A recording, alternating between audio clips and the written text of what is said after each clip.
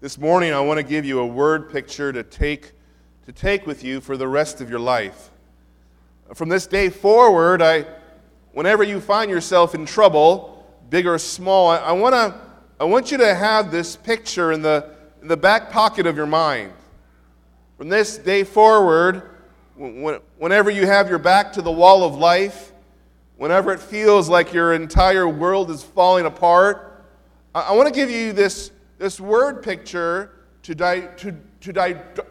directly access in your mind and heart when you need hope or when you need strength or when you need faith in God. And the word picture comes from the book of Exodus. This is the word picture. An entire army of Egyptians with chariots are chasing you in the wilderness. They back you into a corner. In front of you, there's a giant army. Behind you looms a large sea, and it seems like there's nowhere to go. It feels hopeless, like all is lost. You want to give up on life. You even feel like giving up on God.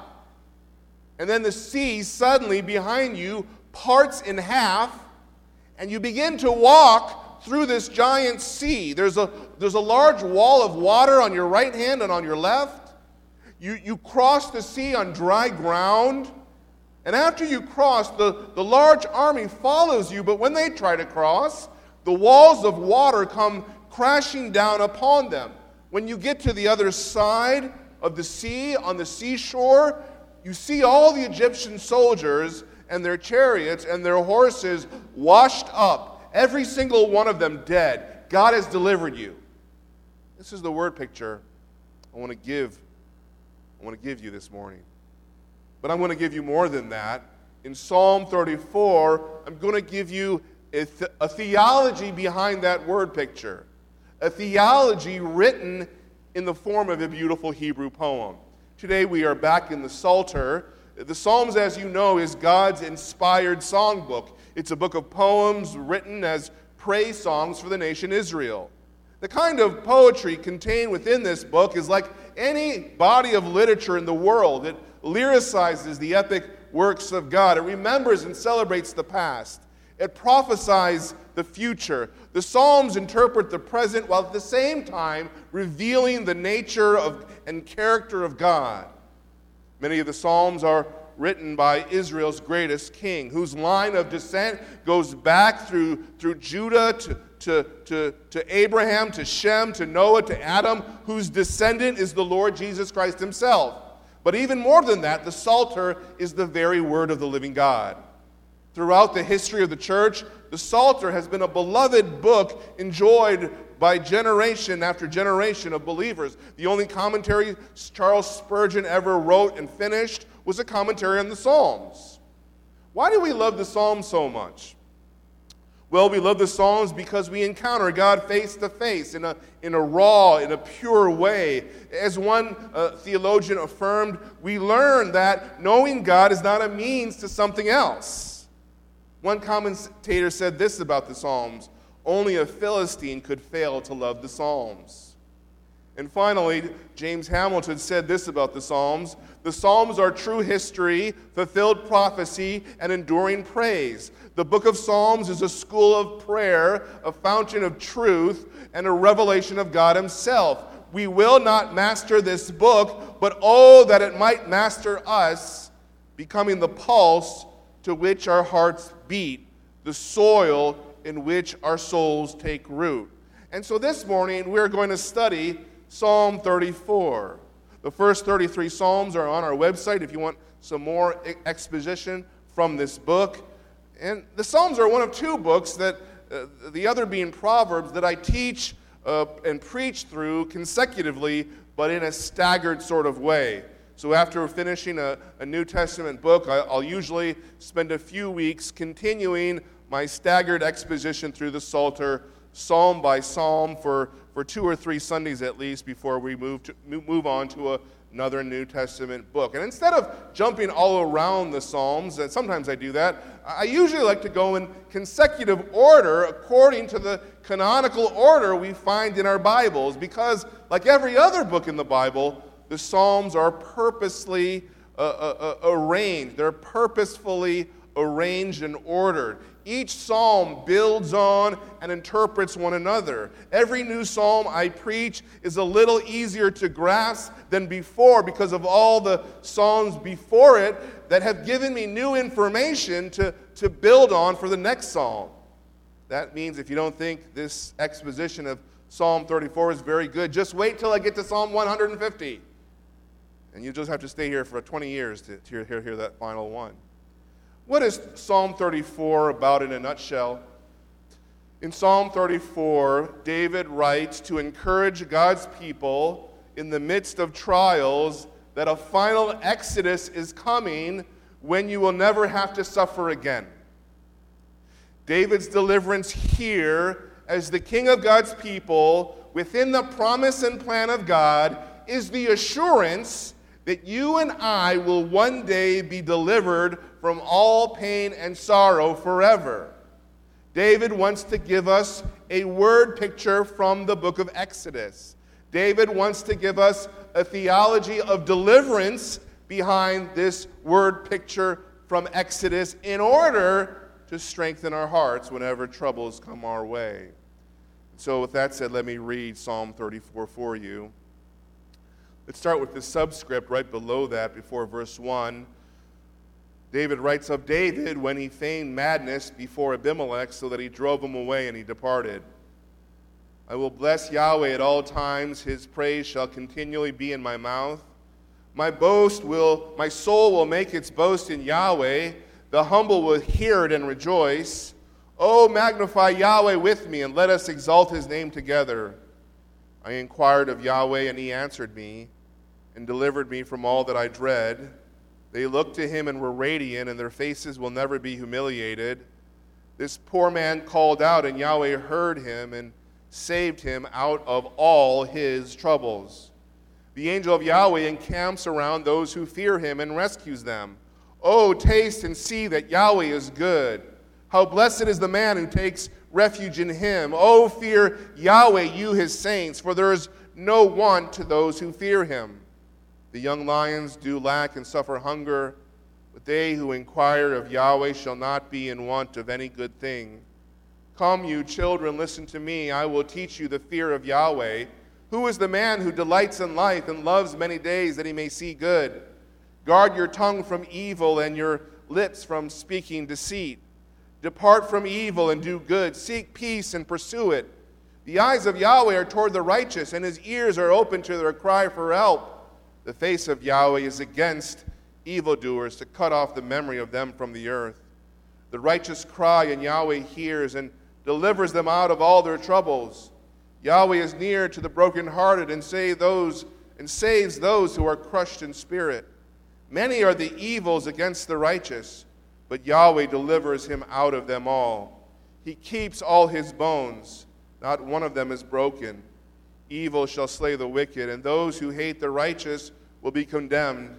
Yahweh redeems the soul of his slaves, and all those who take refuge in him will not be condemned. The subscript here in Psalm takes us back to 1 Samuel 21, when David, as a young man, was running away from King Saul. David flees to the land of the Philistines, to the city where Goliath was from, the city known as Gath. The king of Gath there is named Achish, and David uses the name Abimelech, and that was probably a formal title for the kings of the Philistines. We saw that name in Genesis 20 when Abraham lied to Abimelech about his Sarah being his sister. And so David is in Gath, and he's no doubt afraid. He's afraid for his life because he killed Goliath, after all, the champion of Gath. He even brings Goliath's sword with him for some reason. And when he gets there, the Philistines convince the king of Gath, Achish, that David is a threat to his kingdom. And so David, sensing the opposition mounting against him, is so afraid of his life being taken away, he pretends to be crazy. He runs away from Gath. And so 1 Samuel 21 tells us this story, but Psalm 34 is the prayer that David made during this ordeal. So what does the subscript have to do with the rest of Psalm 34? What is the connection? Well, commentators don't seem to know why, but if you know the theme of Exodus that is running through this psalm, I think it's pretty obvious. Because Gath is where? 1 Samuel 27 says Gath was in the country of the Philistines. Where is that? Gath is where Israel was in Egypt in the book of Exodus. Gath is where Israel was in Babylon for 70 years. Where is David in Gath? He's in exile. He's in exile. And Psalm 34 is a prayer for those waiting to be delivered by God in exile. See, as believers, the kingdom of Christ may be in our hearts, but we're still waiting for the kingdom of Christ to be the actual world that we live in. This world is not our home. We're still in exile, waiting for the kingdom to come. We're aliens. Paul says in Philippians 3:20, for our citizenship is in heaven. We still live in Egypt. We still live in Babylon. Our earthly king is still Pharaoh. Our king is still Nebuchadnezzar. Our king is still Abimelech, the king of Gath, the king of the Philistines. Have you ever been to a foreign country? You go and you notice things, and they're just not the same as where you're from. The problems, your home country or home city or home state, they don't have those problems. And it doesn't bother you so much because you know you're in this foreign place for only a couple of weeks. You're able to endure, you're able to put up with these new differences because they're temporary.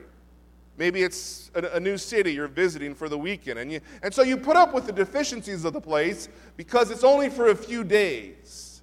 When I was in New York City for a few months ago, for a few days last year, I mean, the traffic and the double parking just was driving me crazy. And so when I came back to Northern Virginia, it was so wonderful to be able to drive 10 miles within 15 minutes instead of an hour or two. Years ago, I kind of say that my wife and I were in Paris, and Paris is a wonderful city to visit, but there are no public bathrooms in Paris. There's like 2 public bathrooms you can use, and when you finally find them, like a hidden treasure, there's this long line that you have to wait in, and you have to pay money to get into it. This is what it's like to live in a foreign land as an exile. Broken relationships, Murphy's Law kind of days, what can go wrong will go wrong kind of weeks, wayward children, disease and sickness, loneliness, people who hate you for no reason, traffic jams, stress, crime, death, a society degenerating right before our eyes. This is not our home, folks. We're in exile. The peace that Christ gives us in our hearts does not correspond with the absence of peace around us in our world. The joy in our hearts is not found in the world we live in. The love in our hearts is not the love we see in the communities that we reside in. The heaven that is in our hearts is not matched by the hell we see in war zones around the world. And so David writes Psalm 34 to assure us this world is only temporary, and we're going to be delivered one day, finally and forever. We're going to be rescued one day. And so that's why he starts with prayer in verses 1 through 3. Now, before we kind of get into verses 1 through 3, let me just talk a little bit about the structure of Psalm 34, the structure. It's in the form of a rough chiasm, and a chiasm is a literary sandwich where the emphasis is in the middle, and the secondary points parallel each other outside that middle. And so the 2 pieces of bread in this chiasm of Psalm 34 are verses 1 through 3. The idea here, the subject is praise, and verses 19 through 22, you have judgment and redemption.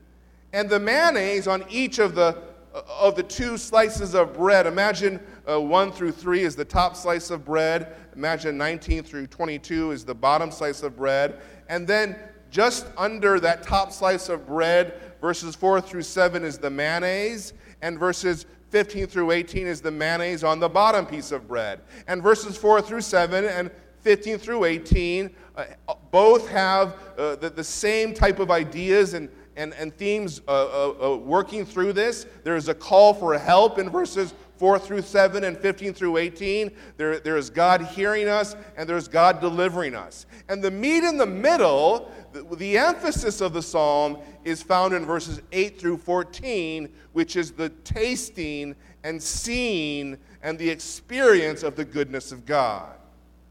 And so with that said, let's look at the first 3 verses of this chiasm with this call to corporate praise. George Zemek, one of my favorite Bible scholars, describes the first 3 verses this way. This is one of the greatest invitations in the Psalms to all the people to join together in praise. And that would make sense if David had visions of Exodus past and Exodus future in mind. So David is not calling for praise merely for his own personal deliverance. The basis for this invitation to praise God in verses 1 through 3 is God's deliverance from Israel, from the Pharaoh, from the world superpower, by 10 plagues, by the parting of the sea, by the destruction of Pharaoh's army. David has the story of Exodus in his mind as he calls us to praise in verses 1 through 3. The basis for David's praise is his own deliverance, not as a random personal individual, but as somebody representing God's people. David's praise, this call for praise, it's from somebody who God has chosen to run all of the covenants of Scripture through, the Abrahamic, Davidic, the New Covenant. In order for all these covenants to be fulfilled, and in order for God's salvation plan to be accomplished, David has to survive. He has to live. Our spiritual lives depend on God delivering David from Abimelech in the land of the Philistines, recorded in 1 Samuel 21 and Psalm 34. The third basis for praise.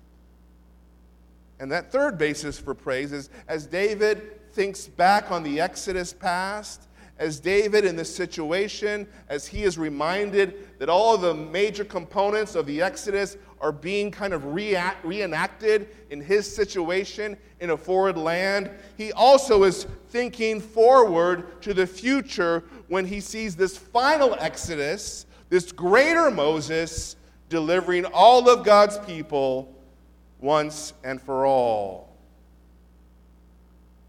This is a call to praise for the salvation of all God has chosen to save. See, when you sing at church, remember, brothers and sisters, you're singing because God ordained all of time and history to bring about the necessary conditions for your salvation and for every person who trusts in Christ alone. The plan wasn't just to save your own soul. It was a plan in eternity past to save a body of chosen people. The plan included a universe. It included a planet that had to be created for this special elect group of people. The plan included a history of humanity as God moved 10,000 parts every day for thousands of years to bring about the perfect time when Christ would come and die to pay for our sins for all those who would believe in him. The plan has included the past 2,000 years of God building his church. This plan has involved God making you and me and every believer who has ever lived, creating us, giving us life. It included giving all of us salvation and redemption and forgiveness. This plan included ordaining everything every believer has experienced in their lives so that at the right time, every saved person in the family of God would come to faith and believe in him. Brothers and sisters, singing is not the warm-up to the real game of the sermon. Singing is the evidence that we know and realize the greatness of our salvation. That's what singing songs to God in church is. See, if we grasp the glory of this salvation for this countless number of lost sinners, praise will continually be on our lips. Verse 1, I will bless Yahweh at all times. His praise shall continually be in my mouth. If you can begin to wrap your mind around the glory of salvation, you will never boast in anything that you could ever do. You will boast in the God who has accomplished so great a salvation. Verse 2, my soul will make its boast in Yahweh. The truth about the greatness of salvation will humble us on one hand and give us joy on the other. Verse 2, the humble will hear it and rejoice. And when we all realize the greatness of our salvation together in Christ, that will make us want to say to each other, verse 3, oh, magnify Yahweh with me, and let us exalt his name together. David calls us to praise God in verses 1 through 3. And then in verses 4 through 7, David begins to explain why we should praise him. Why should we praise him? Point number 3, praise Yahweh for David's deliverance. See, when David was in Gath, when he realized that his life was in danger, he pretended like he was insane before King Achish. Maybe David wanted to assure the king that he wasn't a national threat. Maybe David wanted to leave Gath unhindered by the king, who would no longer consider a crazy man a danger to his power and authority. So 1 Samuel 21:13 says this about that ordeal. So he, David, disguised his sanity in their sight and acted insanely in their hands and scribbled on the doors of the gate and let his saliva run down into his beard. See, in that time, when you drooled in your beard, that was considered a very shameful, humiliating thing to do. No self-respected man or king would allow saliva to run down his beard. What else did David do? Well, 1 Samuel 21 in the subscript of Psalm 34 tells us he acted crazy because he was afraid. He wanted to escape this dangerous situation. But what else did he do? Verse 4, I inquired of Yahweh, and he answered me and delivered me from all that I dread. What is David trying to say here? Not that God rescued David because he acted insane. God rescued David in spite of his dumb, foolish plan. See, this is the point, that God rescues us in spite of our silly schemes to rescue ourselves, not because of those plans. See, when we're in trouble, we need to pray that God would deliver us in spite of ourselves, in spite of the sinful responses and sinful ways we're going to respond, because he might just deliver us in spite of us. Charles Spurgeon said this about this psalm, though the hook was rusty, yet God sent the fish, and we thank him for it. See, in the book of Exodus, there's a big emphasis on God's presence. In the instructions for the tabernacle, there's the table for the showbread covered by gold. It symbolized God's glory. The table for the showbread symbolized that God's presence would provide for his people. God's presence would bless his people. In Psalm 34, verse 5, David puts himself in the place of Moses when Moses beheld the backside of God's glory in Exodus 34 and came down the mountain with his face shining. Look at verse 5. They looked to him and were radiant, like Moses was, and their faces will never be humiliated. Verse 5 is in the plural, however, to communicate that one day, like Moses in Exodus, one day nobody and nothing will ever humiliate us again. One day we too will see the Lord face to face. One day our face will shine as well, and we will never be humiliated. There's another idea in Exodus that helps us understand Psalm 34, and that's the idea of corporate solidarity. In Exodus, you clearly see that what happens to Moses happens to Israel. When Moses was rescued from the Nile River in a little basket, it prefigured God delivering his people from the Red Sea years later. Moses and his people are one. There is corporate solidarity with Moses and Israel. And that corporate solidarity establishes the paradigm of Jesus' future corporate solidarity with the church, where what happens to Jesus happens to his people. Jesus can die for his sin because he is one with us. And we can rise from the dead like Jesus because we are one with him. And so the idea in verses 4 through 7 and 15 through 18 is that in the same way that Moses identified with his people, David, as the king of Israel, is also in corporate solidarity with Israel as well. His deliverance, his present-day deliverance, means future deliverance for God's people. He makes this connection with corporate solidarity for Exodus. And this rescue for Israel one day in the future is not just any kind of rescue. It's going to be a rescue of Exodus-like proportions. It will be a final Exodus when Moses' shining face, because of his encounter with God's glory, will be the norm for all of God's people forever and ever. And it won't just be anybody who saves us in the end.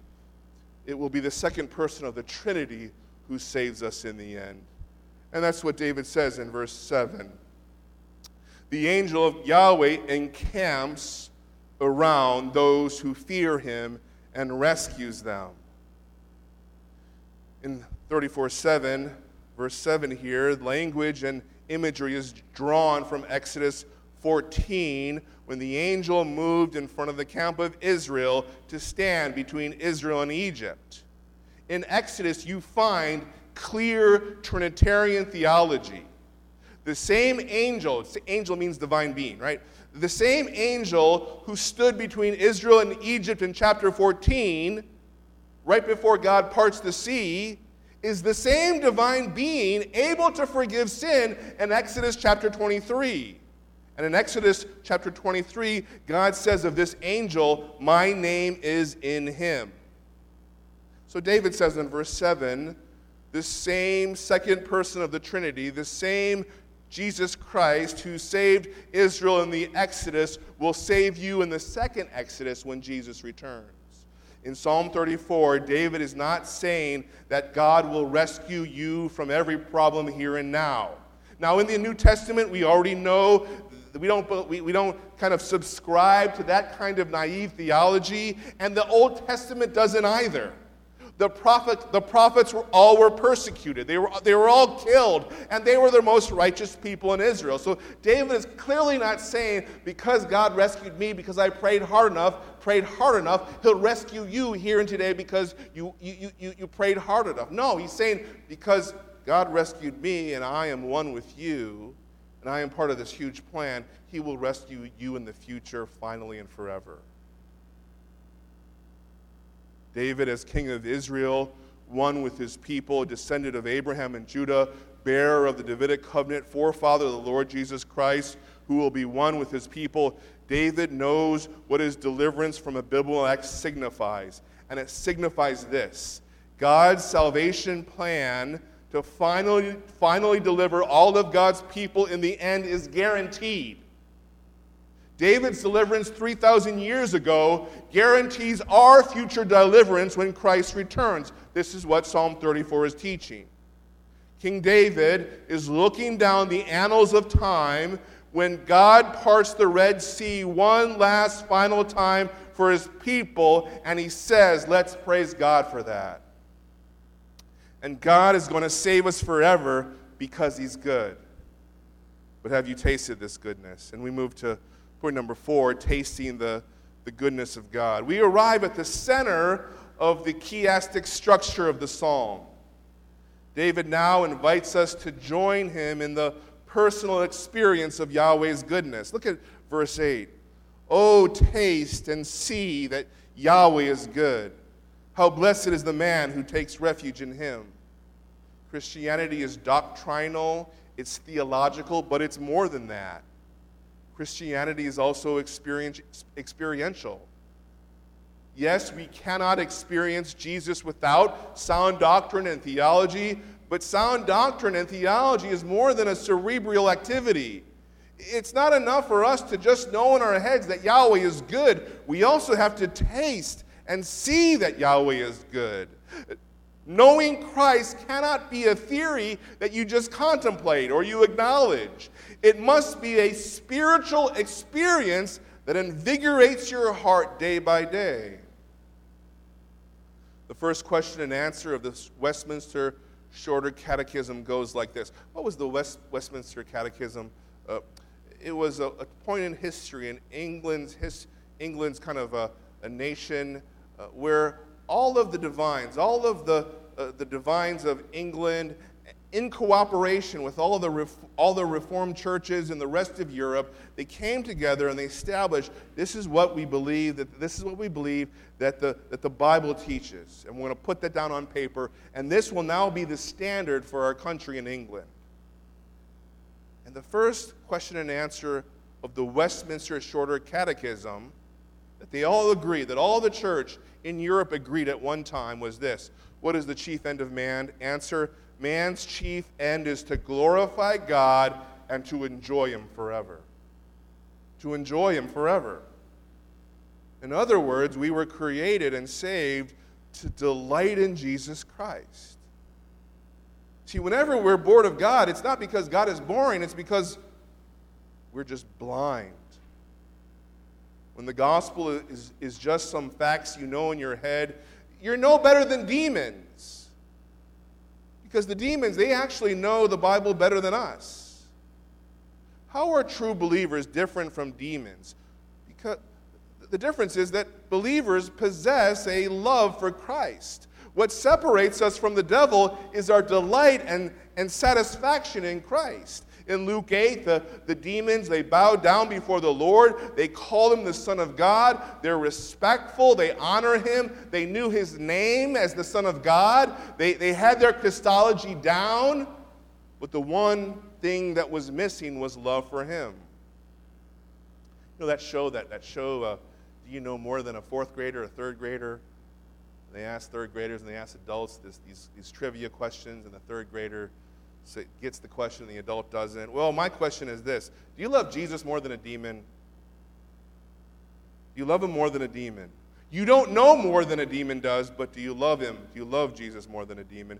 John Calvin says this: it will not suffice to hold that there is one whom all ought to honor and adore unless we are also persuaded that He is the fountain of every good, and that we must seek nothing elsewhere than in Him. For until men recognize that they owe everything to God, that they are nourished by His fatherly care, that He is the author of their every good, that they should seek nothing beyond Him, they will never yield Him willing service. Nay, unless they establish their complete happiness in Him, they will never give themselves truly and sincerely to Him. To say it simply, Calvin is saying that unless God is your greatest joy and delight and love, you will never obey Him and serve Him the way He wants you to. Delight and satisfaction in God in verse 8 precedes fear and obedience to God in verses 9 through 14. Christianity is never a box you just check off. Biblical Christianity is not chalkboard Christianity. No, the gospel is this ocean of supreme delight we bask in with childlike joy. It is an oasis in the desert of this world where we find our deepest satisfaction. Delight in God is the fuel for obedience to God. And so we go from delight in God, verse 8, because of this deliverance that is coming at the end of time, to the fear of God in verses 9 through 11. Look at verse 9.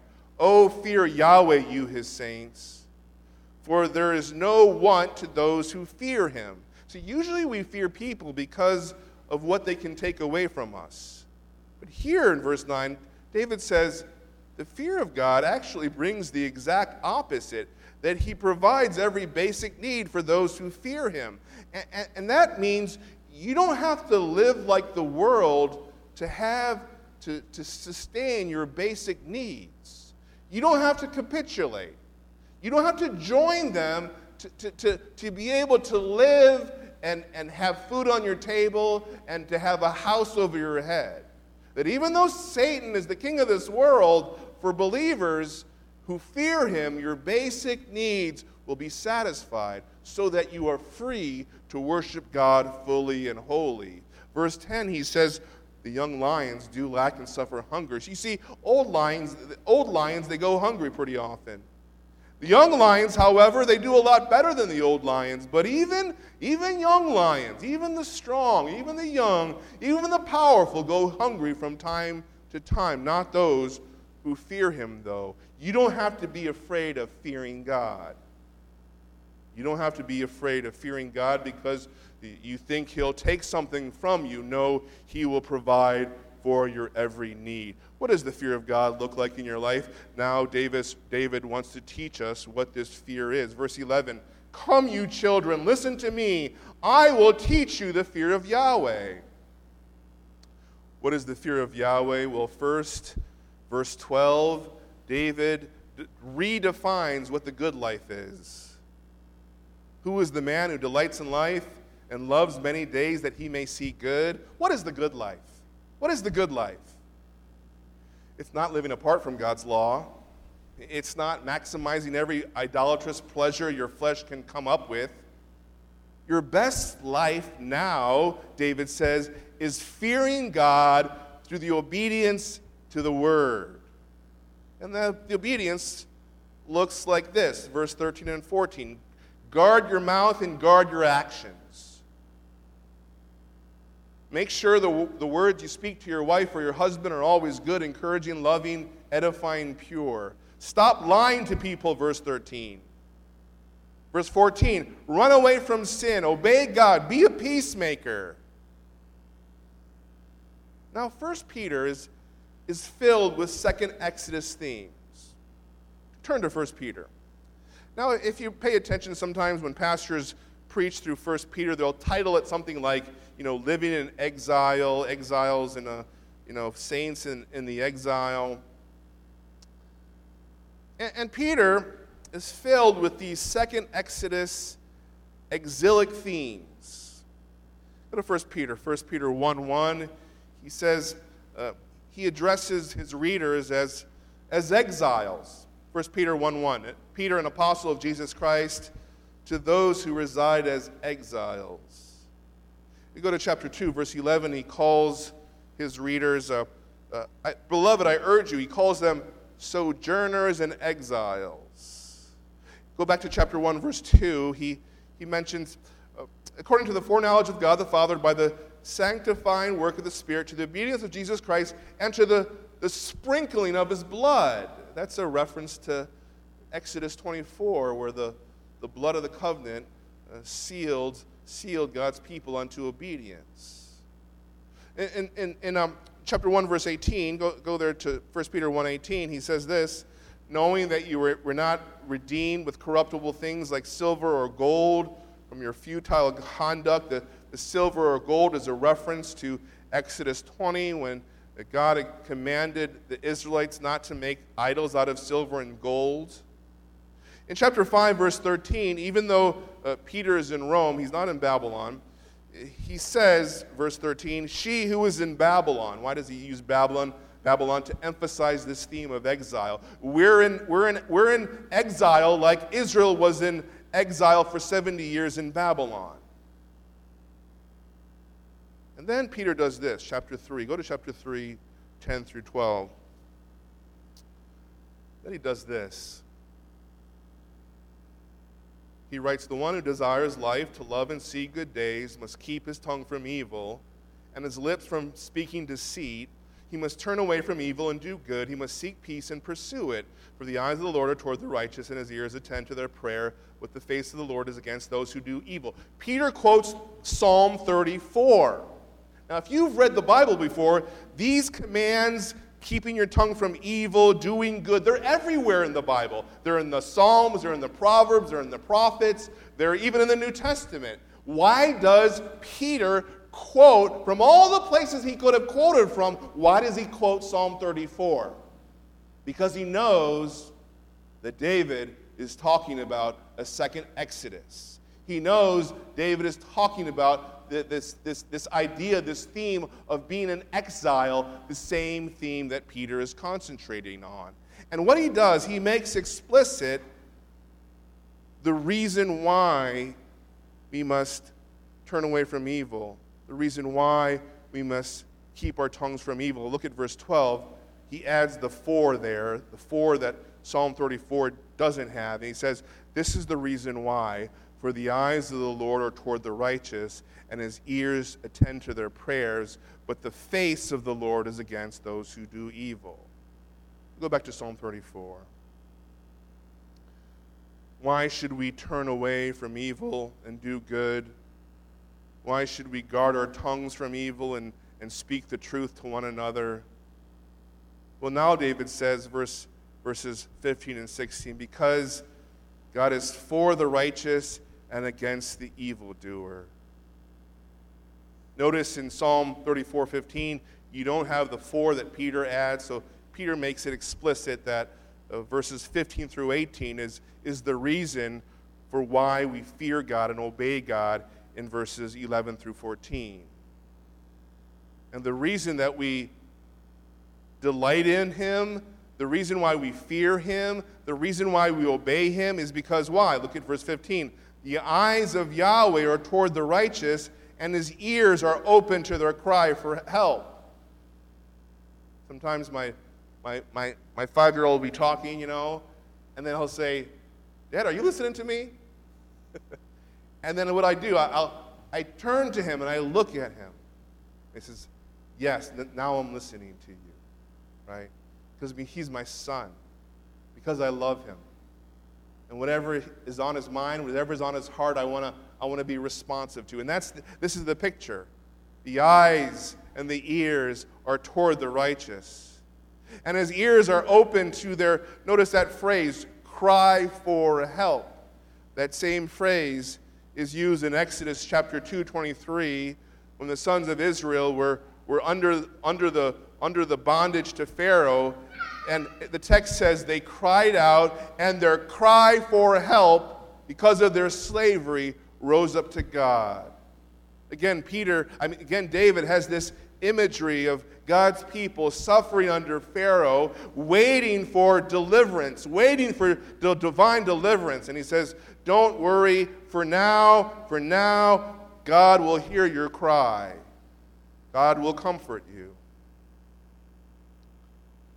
But for those who don't know the Lord Jesus Christ, David writes of a different kind of face. When your kids are playing well and they're sweet and they're kind and they talk to you and they say, Dad, and you turn toward them and you have that face with love and grace and favor. There's other times when they misbehave and what? You turn your face and it's a different kind of face. And it's... And your kids know it. They know the face. Look at the face of Yahweh against evildoers, verse 16. The face of Yahweh is against evildoers to cut off the memory of them from the earth. My professor shared a story about a heart surgeon, and he performed an operation on a patient. After he was done with the surgery, somebody asked him how the surgery went, and the heart surgeon said, you know what, it went perfect. He did everything right. He said to his friend, I did everything right. It was a textbook surgery. Every detail was performed to the highest degree. And then the doctor said this, the only problem was that he died after the surgery. Jesus said, what does it profit a man if you gain the whole world and lose his whole soul?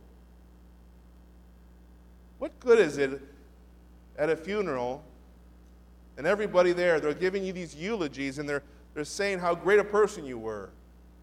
and how you were successful, and you met every career goal. You experienced everything the world had to offer. You checked off every box on your bucket list. What good is that a eulogy when you didn't go to heaven?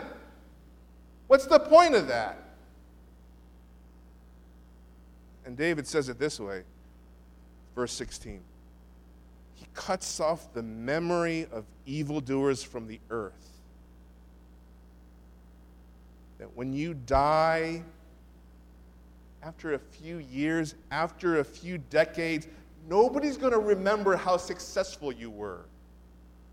Nobody's going to care as you suffer in hell forever. Nobody's going to remember you on earth. Nobody's going to remember you in heaven. This is why we delight in God. This is why we fear God. This is why we obey God. Is there anyone here who doesn't know the Lord Jesus Christ? I invite you to open your heart. Open your heart to Jesus, and He will come into you. He will live inside of you. He will forgive you.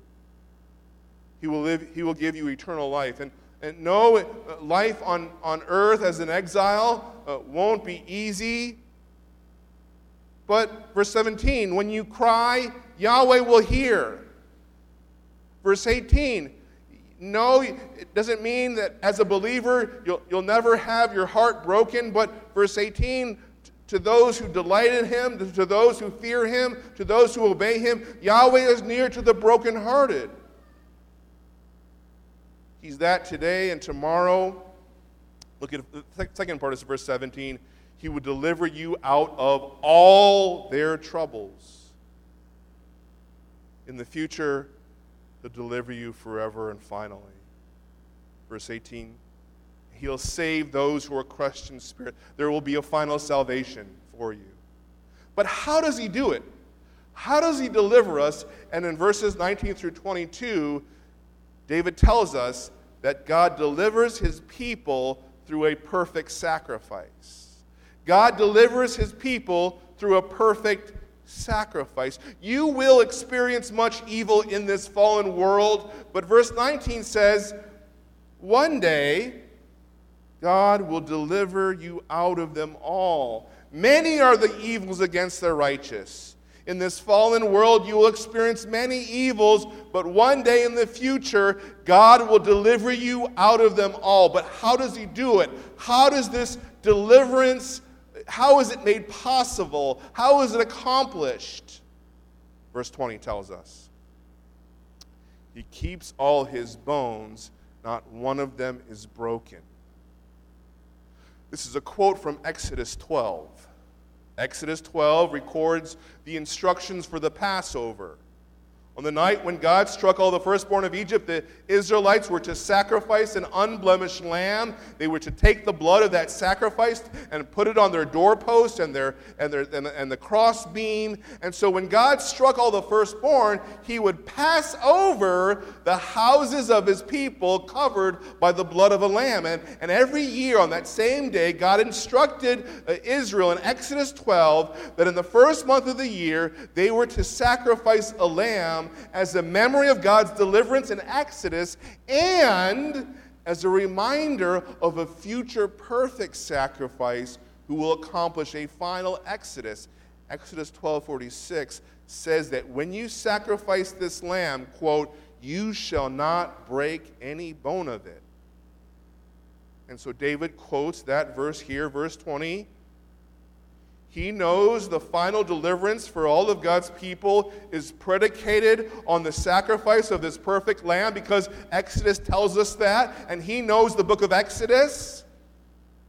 He knows that Exodus has established this paradigm for salvation, that it is the cornerstone of theology for the Bible. And so David's own rescue and exile from the king of Gath just reaffirms this paradigm of salvation laid down first in the book of Exodus. And so in Psalm 34, David, as he's being rescued Exodus style, has a vision of the future when salvation is fulfilled in this perfect lamb in a final Exodus. Verse 20 is a bridge text between Exodus 12 and John 19. Go to John 19 real quick. John chapter 19, and Jesus is on the cross. He is being crucified for your sins. He is being punished for your sins and mine. He is drinking the curse of sin that we deserve, not him. He was perfect. That's what he says in John 19:28. John says, after this, Jesus, knowing that all things had already been finished, in order to finish the scripture, said, I am thirsty. The jar full of sour wine was standing there, so they put a sponge full of the sour wine upon a branch of hyssop and brought it up to his mouth. Therefore, when Jesus had received the sour wine, he said, it is finished. That means all debts are paid in full. And bowing his head, he gave up his spirit. He willingly relinquished his life, and he died. Verse 31. Then the Jews, because it was the day of preparation, so that the bodies would not remain on the cross on the Sabbath, for that Sabbath was a high day, they asked Pilate that their legs might be broken and that they might be taken away. So the Sabbath is the next day, and they don't want these dead bodies on a cross around during the Sabbath, so they ask Pilate for the guards to break the legs of those hanging on the cross. And the reason for that, because when you were dying on the cross, you would keep your legs up so you could breathe with your lungs. You would keep your legs up. So as you broke your legs, it would take away the ability to keep your legs up, and then your lungs would collapse and you couldn't breathe anymore, and you would die instantly. So the Jews are asking Pilate to do that. Pilate complies, verse 32. So the soldiers came and broke the legs of the first man and of the other who was crucified with him. But coming to Jesus, when they saw that he was already dead, they did not break his legs. But one of the soldiers pierced his side with his spear, and immediately blood and water came out. So to make sure somebody was dead, they would pierce the side of a person, and when a person dies, there's usually coagulated blood and water, and so they pierced the side of Jesus, and it came out, and it confirmed that he was dead. And then John says this, 35. And he who has seen has borne witness, and his witness is true, and he knows that he's telling the truth so that you may also believe. John is saying, listen, let me tell you, what I'm writing down is absolutely true. Then he says this, verse 36. For these things came to pass in order that the scripture would be fulfilled, not a bone of him shall be broken. What Exodus pointed toward, what David confirmed with his own deliverance, Jesus fulfilled. And the cross is how we are delivered finally and perfectly. Go back to Psalm 34. See, after the people after Israel crossed the Red Sea, after the soldiers followed them and died as God sent the walls of water crashing down on them, this is how Moses writes about that fateful day in Exodus 14, 30 and 31. And this is really a picture of the end when God does this finally for his people and against his enemies. Look at this. Thus Yahweh, listen to this. Thus Yahweh saved Israel that day from the hand of the Egyptians, and Israel saw the Egyptians dead on the seashore. Then Israel saw the great hand which Yahweh had used against the Egyptians, and the people feared Yahweh, and they believed in Yahweh and his servant Moses. That's why David spends so much time talking about the fear of Yahweh.